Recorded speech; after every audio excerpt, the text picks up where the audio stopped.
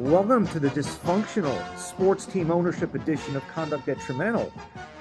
This is your co-host, Daniel Wallach. Joining me this week will be a breaking news reporter, Jason Morin.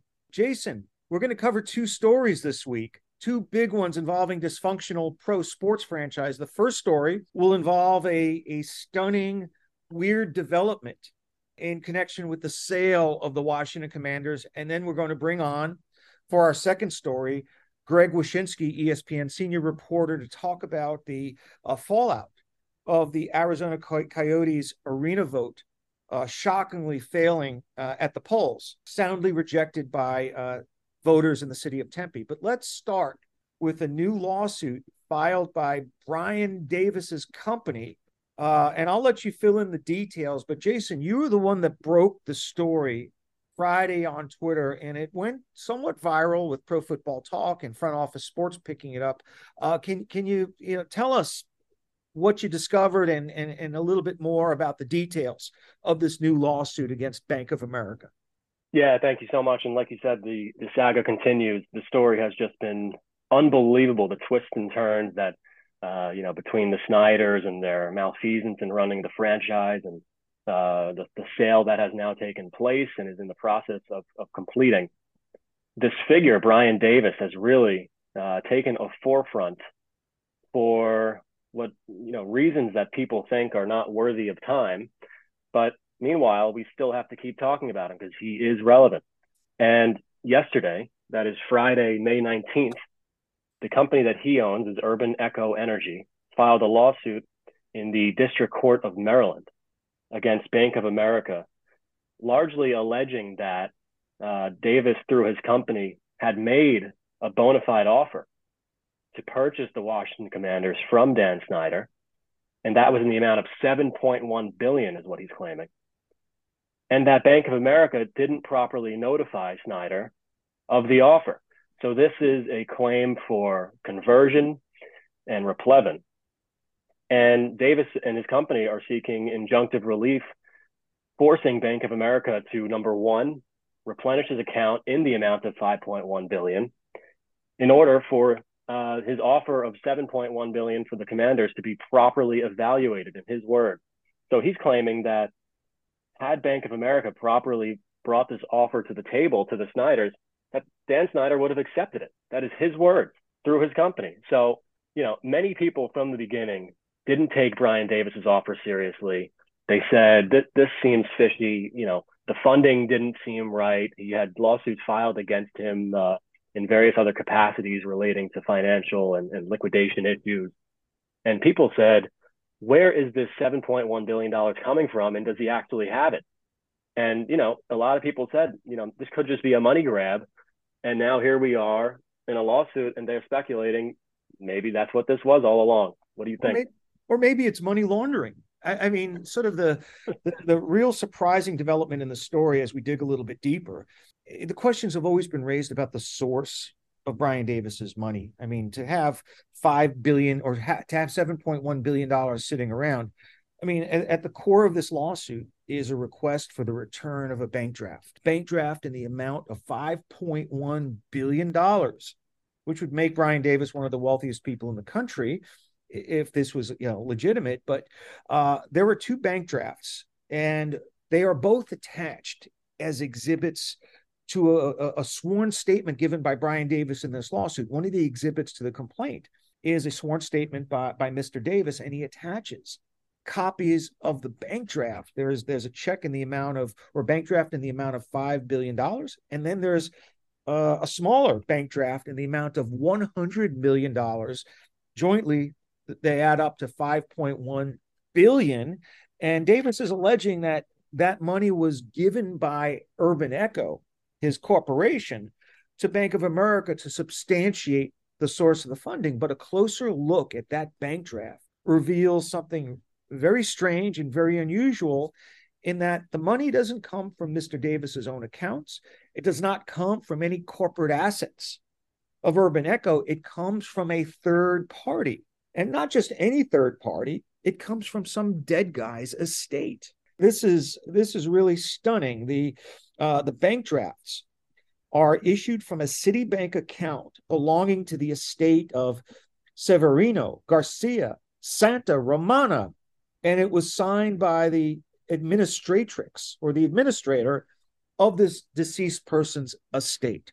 Well, if you go down the rabbit hole on Google and try to research who Severino Garcia Santa Romana is and his relationship with Citibank, it takes you down some dark alleys of the internet, leading you to looted gold, CIA operatives, and former Philippines president Ferdinand Marcos, which obviously is going to raise red flags if you're Bank of America. That, wait a second, is this a legit source of funding? And Davis wants that money replevened or returned to Urban Echo. But if you're Bank of America and you see a bank draft issued from some deceased person's estate, that will undoubtedly raise a duty of inquiry and investigation.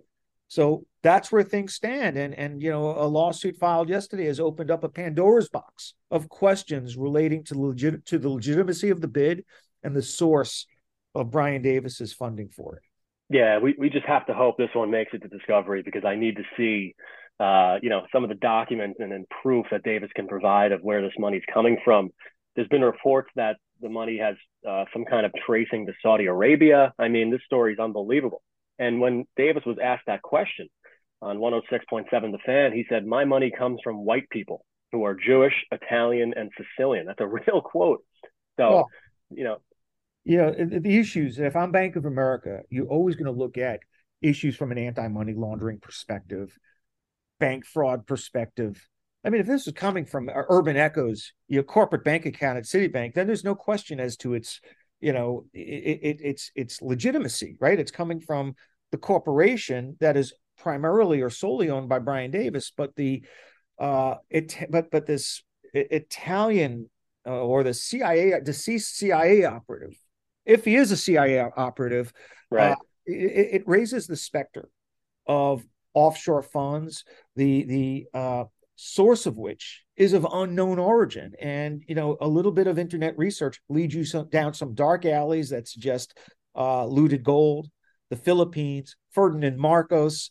And, I want some discovery on this case. This will clearly either be the, uncovering the fraud of the century, or maybe, the missing gold has been discovered and the rightful heirs to this looted gold will come into a windfall of $5.1 billion. And it raises more questions about Brian Davis than we had prior to today. But I don't think this is the lawsuit that's going to lead to the National Football League overhauling its criteria for selling NFL franchises. Number one, the case or the claims aren't being asserted against the NFL or Daniel Snyder. It is simply an action to recover funds from a bank. Yeah, I mean, the fact that it's raising more questions than we had many. So that's one wild development. I mean, in March of this year, and this was days after he put in the $7 billion bid to buy the Commanders, him and his company were sued for failing to pay over $300,000 in loans. So, the questions we've had around Brian Davis and legitimacy, we know one thing is that we can't blame Bank of America for whatever due diligence or caution that they have taken and chosen to proceed with in navigating the potential offer and deal. At this point, the Josh Harris group was clearly the more secure, viable, and trustworthy option for Dan Snyder and the NFL to pursue. Yeah, I don't think there's any question here that this lawsuit has very little chance of derailing Josh Harris's path to ownership. But it's a case we're going to obviously track because it is sensational in some of the discoveries that were made over the last 24 hours. If we had questions as to the source of funding from Brian Davis all along, I think those questions have been magnified by a factor of 1,000 when you take a closer look at his filing. Yeah, and I'll just pose this question to you because I've seen people discussing this. Some have speculated that this could potentially derail a deal with Josh Harris. You don't think it can. Let me ask you, in what sense would it happen that it could derail? How could that possibly even happen where this lawsuit would derail a deal? Unless he's asking for preliminary injunctive relief or a court order to stop the NFL sale process. A case like this that proceeds to a judgment won't do so until 2024, 2025, long after the Commanders franchise has been sold. So if Brian Davis or Urban Echo want to get into the queue to override, to override Josh Harris's bid, he's got to make his case to the NFL. He's got to make his case to Dan Snyder. Dan Snyder is obviously aware from reading the news that there's this fellow by the name of Brian Davis who claims to have made a $7.1 billion bid. I'm sure even on his yacht in the Caribbean, Dan Snyder is privy directly or indirectly to that information. So the case is to be made to the league or to Snyder. Failing that, without a court ruling preliminarily like a TRO, this isn't going to stop anything. Yeah, I absolutely cannot see that happening. And the league is under no obligation to accept the highest offer. You look at where the money is sourced, it raises so many questions, and it calls into some significant doubt the legitimacy of Brian Davis as a serious bidder. So notably, his lawsuit is not paired with the request for preliminary injunctive relief or temporary restraining order, and does not name the Commanders, Dan Snyder, or the National Football League as necessary or indispensable parties. Right. And ultimately, we'll keep track of this lawsuit and follow where it goes. Hopefully we do get to discovery, because that would just, produce some juicy stuff for us to look into. But really, really interesting. This one caught wind of it yesterday and tweeted it out, and the responses have just been great. Some great buzz around it, and it's really interesting. I'd love to know why Davis, through his company, believes that Snyder would have accepted it. I wonder if there were some kind of communications that make him say that, or is he just conjuring that up out of thin air? Yeah. I'd also love to know how you found this lawsuit. This was one of the great sports law investigative finds of the last year, because, if you look for a lawsuit with the NFL or Snyder or the Commanders, easy. You look at the court dockets for the names in the caption, but this is just simply Urban Echo versus Bank of America. This is not going to be on most people's radars. You're not even going to know to look for it. So all the credit to you for being savvy enough to understand that Urban Echo was Brian Davis's company. And a lawsuit like this in the District of Maryland probably would have escaped notice had you not found it. So congratulations, another exclusive from Jeff Morin and Conduct Detrimental.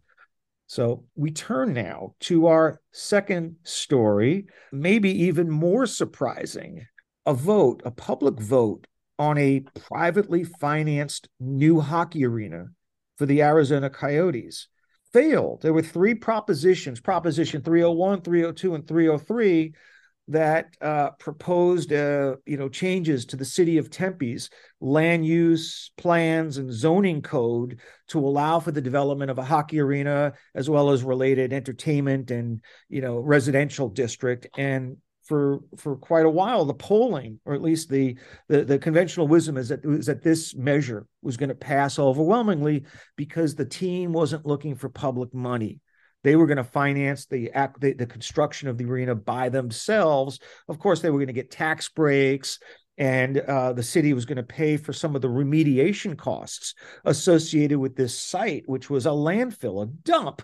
But the voters ended up deciding that they preferred a dump, a landfill, over an NHL franchise. And we're going to bring on today ESPN senior reporter Greg Wyshynski to, one, break down what happened, and two, probably the more important question, looking ahead as to what's next. Is there going to be a relocation? What cities are going to be in the running? And third, are there any backup options for the Arizona Coyotes to remain in the state of Arizona? And what about the potential downstream impacts to players on the roster, such as Clayton Keller, who has already begun to make waves of not wanting to play for the Coyotes next year, as well as some of their draftees, such as Logan Cooley, who has announced that he's going to be returning to the University of Minnesota. This is a collegiate player who averaged 2 points a game at one of the most storied college programs in the NCAA, was clearly going to be a contender for the Calder Trophy had he decided to come out and play his rookie year in the 2023-2024 season. Instead, in the aftermath of this vote going south, Cooley has announced his intention to return to college. Will he end up becoming the next Kevin Hayes, Jimmy Vesey, Adam Fox, and become the most desired collegiate free agent on August 15th, 2026? So we're going to explore all those issues with one of the best hockey writers going, Greg Wyshynski. But I want to ask for your impressions, Jason, as to what you think was what's your takeaway from the adverse vote in the city of Tempe, because it knocked everybody for a loop. Nobody really saw this coming. Yeah, I was totally stunned, just like everybody else was. I really thought this was a slam dunk from the beginning. I thought the Tempe Wins campaign, was run well from the information that I saw, and everyone was just so excited for hockey in Tempe and for the Coyotes to finally thrive and have a permanent home.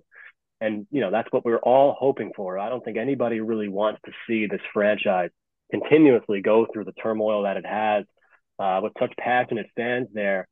And it just begs me to think about some of the shortcomings that may have happened here. I mean, one of the main problems, speaking of the campaign, is that Tempe Wins and the Coyotes were outspent. How does that happen?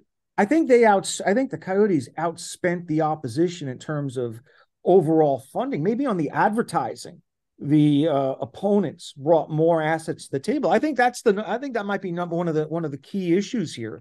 Did the Coyotes believe their own internal polling and take their foot off the gas pedal, a la Hillary Clinton in the 2016 presidential election, when she's going away, clearly in the lead over Donald Trump, and then Trump prevails on election day? Did the Coyotes believe their own press clippings and their own internal polling? And did they not do everything that they could have done in the weeks leading up to election day? Right. And I really do think they badly misjudged the voters. It's not so uncommon in terms of the returns by age group.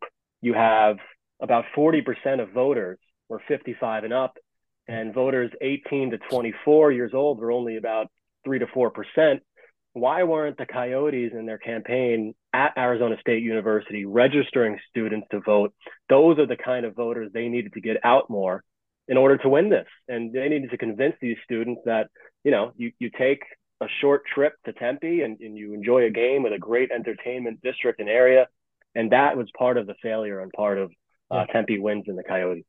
Well, they were co-opted, I think, by the Tempe First Group, because there were some Arizona State University students that were quoted as being part of the opposition. So I think the Coyotes ownership was beaten to the punch. But I think this battle was lost in November, roughly a half a year before the special election, because coming from the world of sports betting and the legalization efforts that take place on the state level, you never want to leave it in the hands of the voters.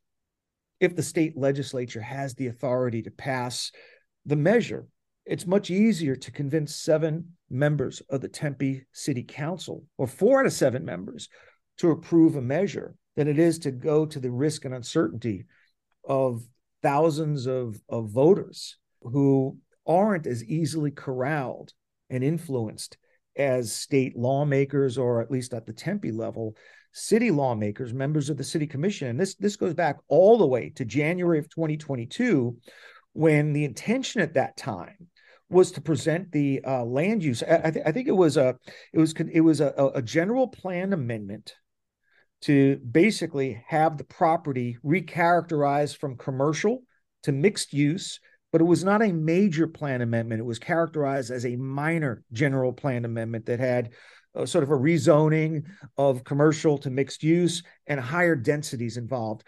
That did not need to be presented to the electorate.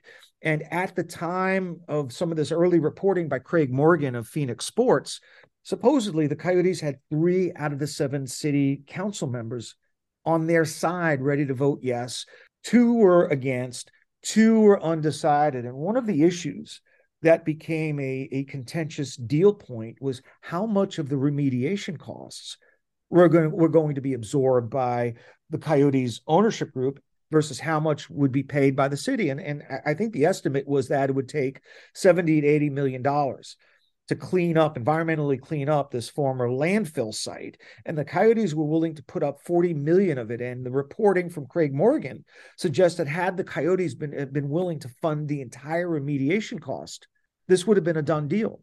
Instead, they were penny wise, pound foolish. And later on that year, the city council decided to refer the matter to a public vote when the Coyotes were only one vote short and had the wherewithal to convince other members who were on the fence to vote for their side had there been a greater financial package offered by the Coyotes. So this is a bet the company situation. There's no going home. You lose this battle, you lose this initiative.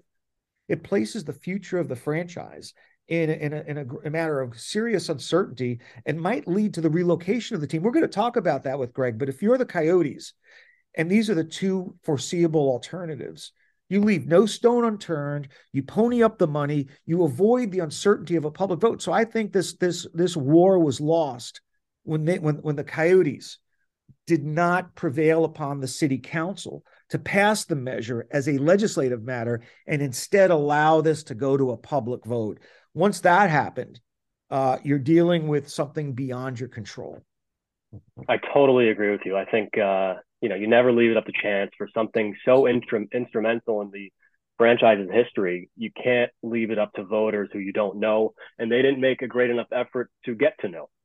And back when this first went to referendum, just to take a step back, so the two groups we're referencing, the first is Tempe First, which is an opposition group who, heavily promoted voting no to the three propositions we've discussed. And the group that the Coyotes had is called Tempe Wins. And they were the ones pushing for the vote to be yes, to build the stadium and move the Coyotes to Tempe. Now, what Tempe First did, I think, was very, very smart. And I think it landed with voters. Their slogan was no handouts to billionaires. And I even think they called the Coyotes owner a corrupt billionaire. So their entire campaign strategy was to, kind of paint this project as coming out of the citizens' taxpayer money, and that it was a handout to another billionaire. And it really landed with the voters. And I don't think the Coyotes did enough to kind of dispel some of the falsehoods that were going around about how this was being funded and what it would do to their tax money. I mean, this landfill is still going to have to be cleaned up. And this was a privately funded project in the majority that was not as bad as a tax burden as a future project may be. And, as soon as this went to referendum, Tempe First has had a presence. And I think part of the problem was that the Coyotes, led by their CEO, Xavier Gutierrez, he decided to wait until after the Super Bowl to really start pushing and campaigning. And the quote that kept circulating from Gutierrez was that he wanted to wait until after the Super Bowl so that this was top of mind. And I think from that point, he just waited too long, and Tempe First just made such an impact in that amount of time that they were playing catch up and ultimately couldn't. Yeah, this is not the first time that an NHL arena project has failed at the polls. 10 years ago, I mean, Jason, you went to Hofstra University. There was a New York Islanders proposed new stadium at the Nassau hub that it was called the Lighthouse Project, and the town of Hempstead, put this on a referendum for the citizens of Hempstead to vote upon, and it got rejected. And as a result of it getting rejected, the Islanders ended up moving to Brooklyn, and now we're in the Belmont area. So past history shows that if you're looking for handouts for a professional sports team, the electorate is not going to take too kindly to that. And all of these deals to provide funding for new stadiums, these were all done at the legislative level. In New York State, Governor Hochul earmarked close to $800 million to the Buffalo Bills. That was part of the New York State budget last year, and that was approved legislatively, never went to a vote. Same thing with the Tennessee Titans, new stadium deal. Invariably, the teams extort concessions from lawmakers and legislators. They never want it to go to a public vote because guess what? The public is not going to be overly sympathetic to a billionaire owner, particularly in a market such as Arizona that has made the playoffs only 9 times in 26 years, has gone through multiple bad owners, bankruptcies, losing seasons, tanking. The atmosphere was not necessarily the most positive one for a public vote. I mean, if you're winning the Stanley Cup or you're competing for the playoffs year after year after year, I think you build up some reservoir of goodwill. But the Coyotes, who were evicted from the city of Glendale for non-payment of state taxes, local taxes, have a reputation for stiffing their vendors and squeezing concessions out of their vendors. Their on the ice product was not an attractive one. And given their history, it was incredibly short-sighted to expect that the public, and in particular, the city of Tempe electorate, would have any sympathy for the Arizona Coyotes proposition. And I think it was naive for the Coyotes to let it go to a public vote instead of working the back room and convincing the city council to vote in favor of it. If you don't like this city council, there are always going to be new elections, and you could throw money at new candidates. That's what the San Francisco 49ers did in Santa Clara. They didn't like their local city council. Well, they just elected new ones that would side with them. And there was a game plan. There was a long view that they could have taken to win this, either through a positive city council vote or just to change the city council until you got 4 of them who liked your project. And instead, they picked the path of the greatest resistance and ended up losing. And the consequence here may be that the 10th largest market in the United States will be without an NHL team, which raises the question, where do you see this? Where do you see this ultimately heading? A relocation or just a revised deal somewhere else, or even in the same place within Arizona? Do you have any thoughts as to where you see the logical next step? Yeah, I think the immediate answer in the short term is that we're going to see the Coyotes back at Bullet Arena next season. I don't envision anything either in the way of relocation or staying in Arizona. The Twitter account is now putting out polls of which city they should play in, which has been unbelievable to follow. I never thought I would see that from a team's Twitter account. Ultimately, I think they're in Mullet Arena next season with the 5,000 person capacity. And I really, really hope they can make this work in Arizona, whether it's Mesa or otherwise. Yeah. That is really my hope. But, there's just no evidence to say why this next city will work versus why the last one didn't. Yeah. So my ultimate prediction is that this is going to end in relocation. I do believe that now. I think it could still work in Arizona. I think the options on the table are to go back to the city council of Tempe with either the same proposal, which probably wouldn't make political sense anyway if the voters just rejected it, but narrow the scope and breadth of the existing proposal, maybe eliminate some of the, residential units and have a skinnier project that won't raise issues with the city of Phoenix or the Phoenix airport. Come back with a modified project, have it approved by the city commission, pony up more money as a team, as a franchise, pay for more of the remediation costs, and maybe you get city approval at some point in 2023 or 2024, and you could move forward with maybe a delay of 9 months to a year.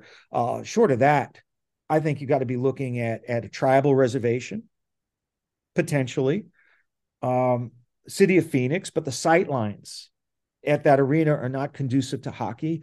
Or I think where they should have gone all along was Scottsdale. That's where that's where your customer base is from, and Scottsdale would have been sort of the ideal, I think, market to house an NHL franchise like the Arizona Coyotes. If they look abroad, if they look outside the state, the theme of our podcast is Brass Bonanza, which was the theme song of the Hartford Whalers. I don't think Hartford is going to get another NHL team in our lifetime, but I am partial to the former WHA franchise known as the Quebec Nordiques. I love their uniform. I love, as a fan of 80s NHL hockey, I crave more Nordiques, Montreal Canadiens rivalries. Dallas and Houston, that could be an interesting rivalry, but there's no history there. Montreal and Quebec, that's steeped in ethnic and hockey history, and my personal choice would be the Quebec Nordiques. But we've got so many questions and so many areas to cover with our next guest. I think we covered a lot of the localized issues concerning why the measure failed on the ground in Phoenix. But I want to talk to Greg about what options the National Hockey League has on the table, what are viable Arizona options, what are viable out-of-state relocation options, and how this is going to impact the league, its players, the teams, players, and draftees. And we're going to bring Greg on to discuss all of these issues next. As promised, joining us today to try to make sense of this Arizona Coyotes, disaster of a public vote is ESPN senior writer and the founder of the Puck Daddy blog and the former co-host of Puck Soup, Greg Wyshynski. Welcome to Conduct Detrimental for your maiden appearance. It's great to be here, man. I'm a longtime follower on the old Twitter machine, and it's great to try to talk to somebody about all of this. I've been covering this, and this being the Coyotes mess, for over a decade now, and it there was a sense of finality, and then none there may not be. So we'll see. Well, I mean, the first question right off the bat, Greg, I mean, there are so many issues hovering over this franchise, dark clouds, multiple ownership changes, bankruptcies. They even had a minority owner forced out for allegedly strangling his wife. I mean, that's sort of a first. Eviction from Glendale. Now we have the failure of a public vote for a new stadium or new arena project that wasn't going to involve any public money except for remediation costs for the former landfill site I think there were some tax breaks, but by and large, this new arena was going to be privately funded by the Coyotes ownership group. So how could it have failed? Polling was showing that it was running in the high 50s. What went wrong here based upon your observations of, and knowledge of the history of this? So you mentioned that it's mostly privately funded, and $1.9 billion of a $2.1 billion project was going to be privately funded by Alex Morello, their owner. For those that don't know, the Coyotes arena wasn't just an arena; it was an entertainment center, and part of the entertainment center was going to be a casino, and part of it was going to be residential houses. And those two things are very important because, one, you had a lot of people saying we don't want a casino in that corner of Tempe, so that was one thing that was contentious. The residential housing part of it actually resulted in a lawsuit from the city of Phoenix with regard to the airport that's located somewhat near where the site was going to be. And it would involve flight patterns and an old statute from like the 1980s. It's very complicated, but let it be known that putting residential houses there, or residential housing there, was going to be an issue as well. How did they lose it? Well, we just mentioned 1.9 of 2.1. Well, that means that there is public funds for this project. And while you could make the argument that if you're cleaning up a landfill, you're going to have to use public funds at some point, which was the argument the Coyotes were making, it was still grist for the mill for the opponents of this project to say, don't give tax breaks to billionaires. Don't use public funding to build arenas. They could say that, and they were right, because there was a modicum of public funding involved. So they ran on that. They ran on the casino thing. There was the problem with the residential thing. The Glendale stuff you mentioned with the Coyotes being evicted from basically their arena there, having a lot of financial strife about missed payments and things like that, that followed them to Tempe. And there was a lot of concern about, okay, what if this project all of a sudden gets weird with the Coyotes trying to like break the deal or something? So that was floating in the ether. There was a lot out there, but what it came down to, because I talked to the Coyotes that week and they thought they were up by 10 points in the polling. What it came down to is get out the vote. And their opponents were very, very early and effective in their messaging. There is some dispute as to whether their opponents spent more money or the Coyotes did. The Coyotes have disputed that with me, that they believe that they spent more money in messaging, but their opponents were well funded. And then there was one other thing I found out after the vote didn't pass, which is that while the Coyotes got a number of labor unions in line with this proposal and got endorsements from like labor unions, former mayors, city council, all these people, there was a couple of unions, or at least one union, that would have been central to building the arena that they didn't get. And they weren't going to guarantee union jobs for that part of the project. And growing up in a union house myself, having covered politics before, that could be the difference in a close local vote. It's just having that get out the vote mechanism in place, and they didn't have that for this one. So I think the other side was well organized and more motivated. And the last thing I'll say about that too, and I'm sorry to ramble on this, but because there's a lot to it. It's a local vote. It's in Tempe. There are a lot of Coyotes fans. in Scottsdale, in Phoenix, in other parts that aren't Tempe. If this was a Maricopa County vote, I think it passes like pretty easy. But it's a Tempe vote, and it's kind of a chicken or the egg thing. You want to build the arena to make fans in Tempe. You can't make fans in Tempe till you build the arena, and the fans in Tempe are the ones that are going to help you build the arena. So it became kind of a chicken or the egg thing a little bit for them too. Yeah, I mean, I question whether this even needed to go to a public vote. I read some of the land use amendments and proposals. This was not legally required to be conducted as a special election. The city council could have just approved this, right? But there wasn't enough support on the city council because there wasn't enough money coming from the Coyotes to remediate the landfill site. So instead of persuading that fourth member of the city council to pass it, they left it to the uncertainty of a ballot referendum, and you just never know how those things are going to go. Yep.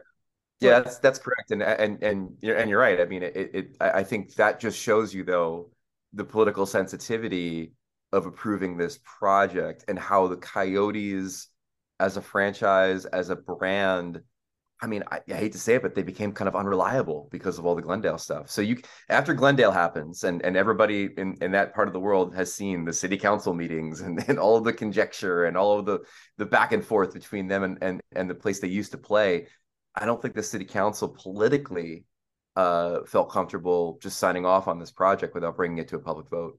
Okay. But they also thought the public vote was a formality. I mean, let's be honest, like they signed off on this deal. They hardly endorsed it. A lot of politicians, including the current mayor, endorsed it. They did throw it to, like you said, to like caution, to the wind on this one a little bit. But they also thought that they had it in the bag, I think. Well, the Islanders had a similar false sense of security 10 years ago with that lighthouse project that ended up being rejected by the voters, and it sent the Islanders on an odyssey to Brooklyn and then back to Elmont. But before we turn to the in-state options that are available, as well as the potential relocation options, I have a more fundamental question. When you look at the size of the Arizona market, it's thought to be, the 10th largest market, I guess in the United States. And when you compare it to Tampa, it's certainly a much more important market. Yet Gary Bettman was able to hand deliver, to gift Jeff Vinik to the Tampa Bay area to rescue that franchise from the clutches of Len Barry. How come Bettman hasn't been able to find a sort of a desert version of Jeff? He doesn't have to be from the desert. He could be a hedge fund guy from New York like Jeff Vinik. Why has the league faltered in placing the right owner in this desirable market? There certainly are better owners than the Morellos, and there are other Jeff Vinik types out there. Why has Bettman not been able to thread this needle?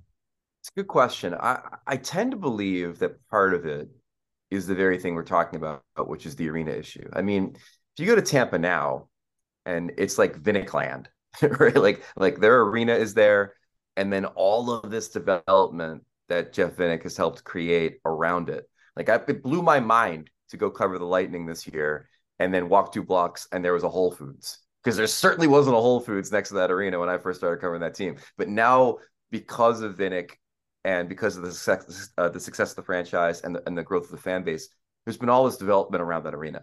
Well, the winning begets winning. Steve Cohen, if he wins a World Series, well, the winning is part of it, whatever he wants in New York City. But you have to remember, like the arena in Tampa is where the fans are, and I think part of the issue with finding a Jeff Vinik, as you said, for the Coyotes, is that everyone knew playing in Glendale was a disaster. And so if you buy the team, now you've got to find a place to build the arena. And part of the reason that Alex Morello was seen as that guy for Bettman that could turn this franchise around is that he was motivated to buy the team and eventually move them to build this entertainment complex, because he's one of the only he holds one of the few, I think he's one of the few guys that holds a license in Arizona to do the thing that he wanted to do with the casino and everything. He's got an online and he owns casino in Vegas. Yeah. He's got a license right. to operate a sports book. Right, he's got a license. So I think, well, it's not Jeff Vinik, certainly, especially reputationally. They did find somebody who that would want to buy the team to then build something for that team, and it just didn't work. Yeah, so I think the question that everyone now wants to know is, where do we go from here? And is this the end of the Coyotes as we know them? Is there a path forward towards hockey staying in Arizona? Because that's what many fans want to see. And just for the sake of hockey and for this franchise, uh, I would love to see hockey move forward in Arizona successfully. And I would love to hear your thoughts on how that could possibly happen. Or are we looking at the opposite and, this is the sign of the end and it's time to start looking externally? So I wrote a column about this on ESPN last week, about the vote and the future of the Coyotes. And the first thing I'll say is that I don't think that the end of the Coyotes in Arizona is the end of hockey in Arizona, nor should it be. I mean, it's a great market.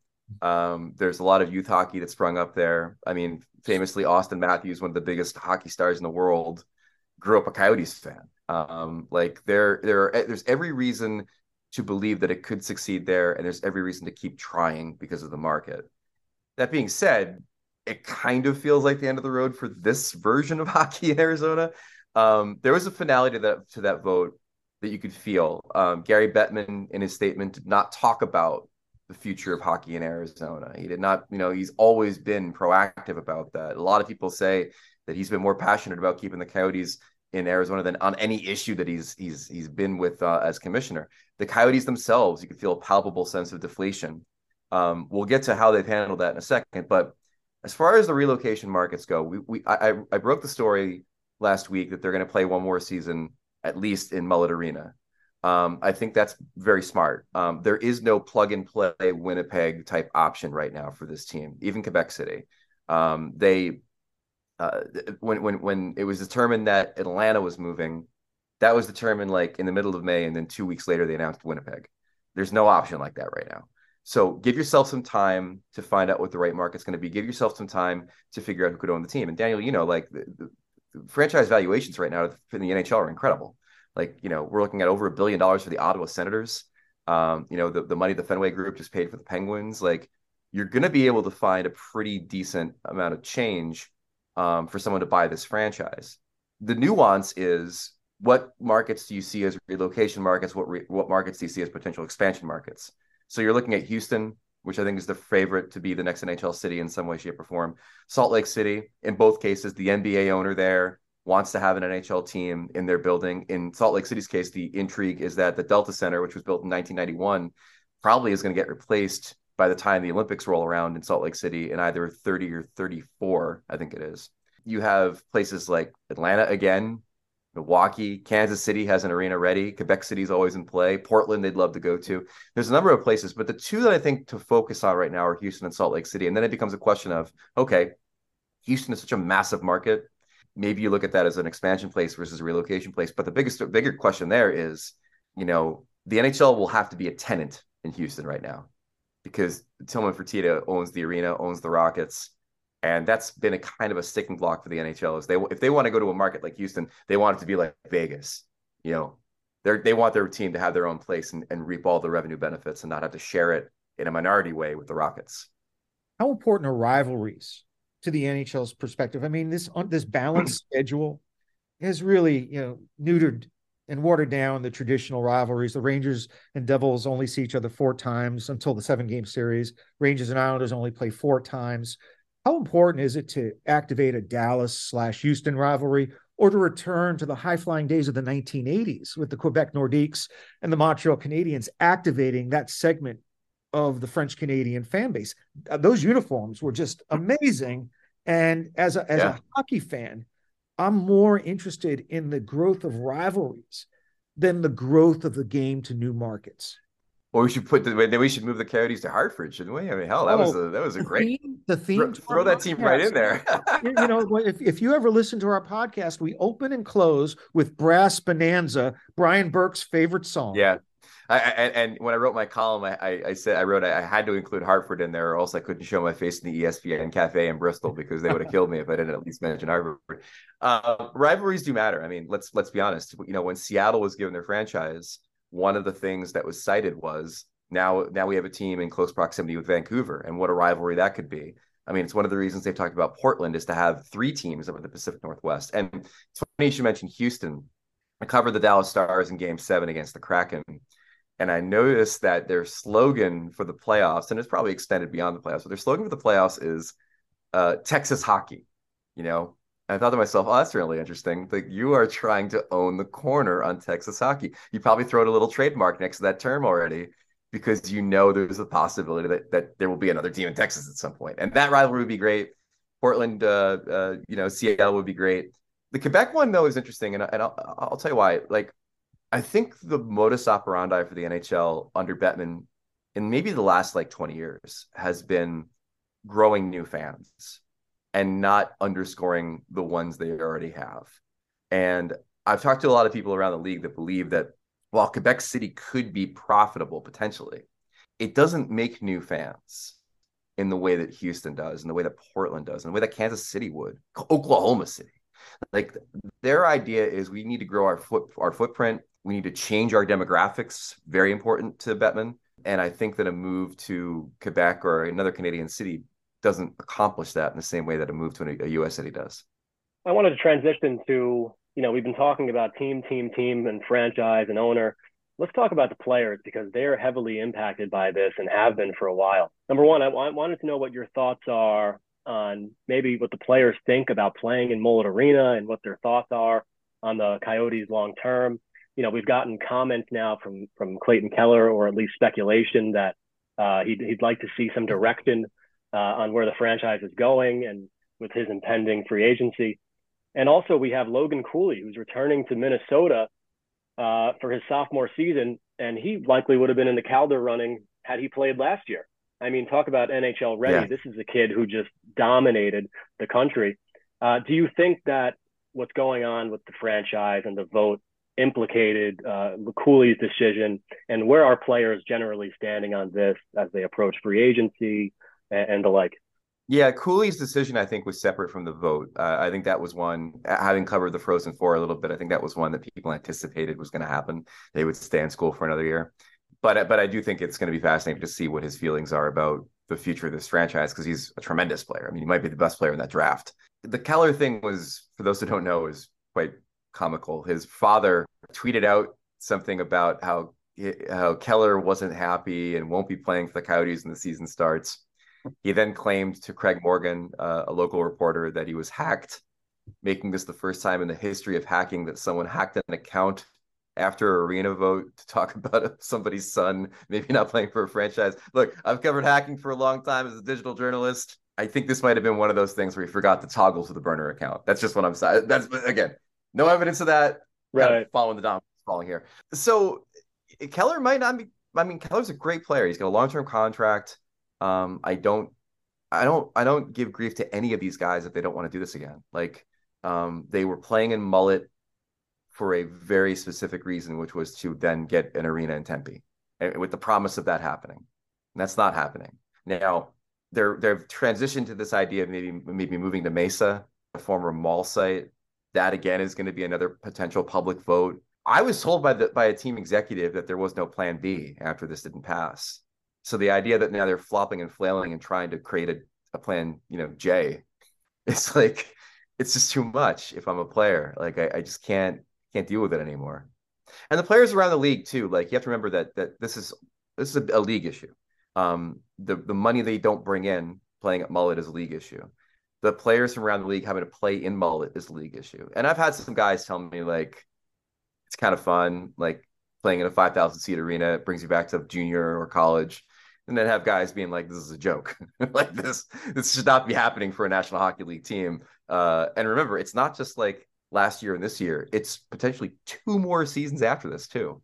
Yeah. Them playing in an NCAA arena. So it's a tough look. In a flat cap where the salary cap has only increased a couple of percentage points over a multi-year period. And I think playing in a 5,000 seat arena, adversely impacts the hockey related revenue and keeps the salary cap artificially deflated. But at what point, to close this out, I know, you got to go soon, but at what point does Gary Bettman begin to lose faith in Alex Meruelo as an owner of an NHL franchise?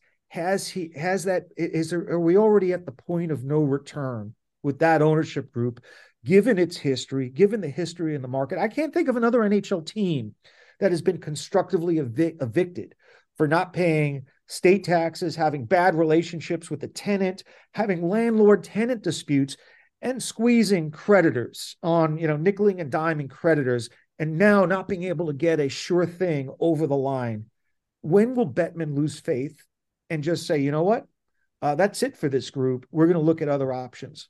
It's a complicated question because you could argue he maybe has lost faith in the Coyotes remaining in Arizona based on the statement that he put out. Like I said, like for those who don't know, like Gary Bettman has been intimately involved in this franchise for over a decade now. They were put in bankruptcy court by one owner, Jim Balsillie, the BlackBerry guy, tried to buy them through the bankruptcy process, get around the board of governors to move them to Hamilton. By the way, in the new BlackBerry movie, they do have an actor playing Gary Bettman, and they do reenact many of the scenes from Balsillie trying to buy the team. And I've seen them; they're great. Bettman has, like you said, he's found other owners, the Ice Edge and Jerry Reinsdorf and like all of these names through the last decade of people that have flirted with buying the team or have bought the team. And Gary's been very adamant about trying to keep them there. Mm-hmm. And a lot of the time when he would make statements like, the Arizona Coyotes are going nowhere, or, this franchise is going to work and all this other stuff. And we didn't hear that this week. So, I mean, there's something to be said for maybe him being a little exhausted by this process too. But the other thing I'll say is that one of the things that Bettman has also been very adamant about for decades, and I've covered him for a very long time, is teams staying in the market until no one wants to own them. And the team stays in the market until there's nowhere else to play. And so, like, you could argue that, okay, they don't have a place anymore to play because the arena plan didn't work. That'd be strike one, but they don't. But Morello still wants to own the team. Like he truly, in my conversations with people that know him, it's not simply just like, I bought the team to build a casino. Like there's a certain amount of like legitimate family legacy he's looking to establish with this franchise, like making it something in that market, handing the keys to his kids one day. Like that's part of this. And so on the one hand, you have this part of Bettman who says they should move because they don't have a place to play. And on the other hand, you have this part of Bettman that says, but they do have somebody who wants to own the team and use his money at probably a loss leader based on his other businesses to own the team. And so I don't know where Gary's mind is going to be on this one. We'll find out soon. I mean, he's going to be at the draft and all these other events, and Lord knows the French guys in the back of the room will be raising their hands to ask about Quebec City like they always used to. But we'll get a better sense of I think, the NHL's thinking on this. And also, I guess the NHL's thinking about this new Mesa arena plan that the Coyotes have put out there to try to like put the fire out. Well, Greg, if you're at the press conference, hopefully you could put in a good word for Hartford. And maybe this is just the beginning. Really, this vote is just the beginning of the next, saga of the Arizona Coyotes journey. Who knows where it leads? Clayton Keller may be wearing a different uniform next year. Logan Cooley might be the most impactful college free agent on August 15th, 2026. There's a lot still remaining to explore here. We thank you so much for spending your time joining us on Conduct Detrimental to kind of flesh through all these various tributaries of the story, because there are so many angles, and it is a pleasure as always. And I hope you'll consider coming back and being a guest on our podcast again. This is always great to have. The first time we've had you, and you were terrific. Thanks again for joining us today. Would love to. My only hope is that we find a way to get Deadpool to own the Coyotes. It doesn't look like it's going to happen in Ottawa. I need Ryan Reynolds in full Deadpool gear at the Board of Governors meeting, just cracking wise in the back of the room. It's my dream. Yeah, we absolutely do. And thank you, Greg. Enjoy the rest of the playoffs, and we really, really appreciate it. Anytime. Thanks for having me.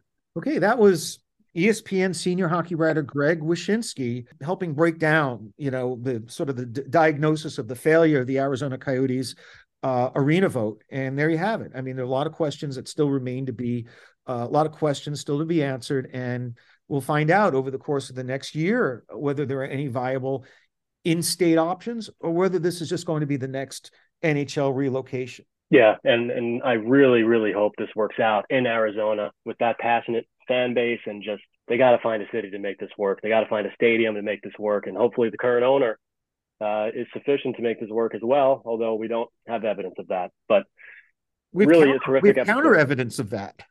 Right, absolutely. Yes, we have much counter evidence of that.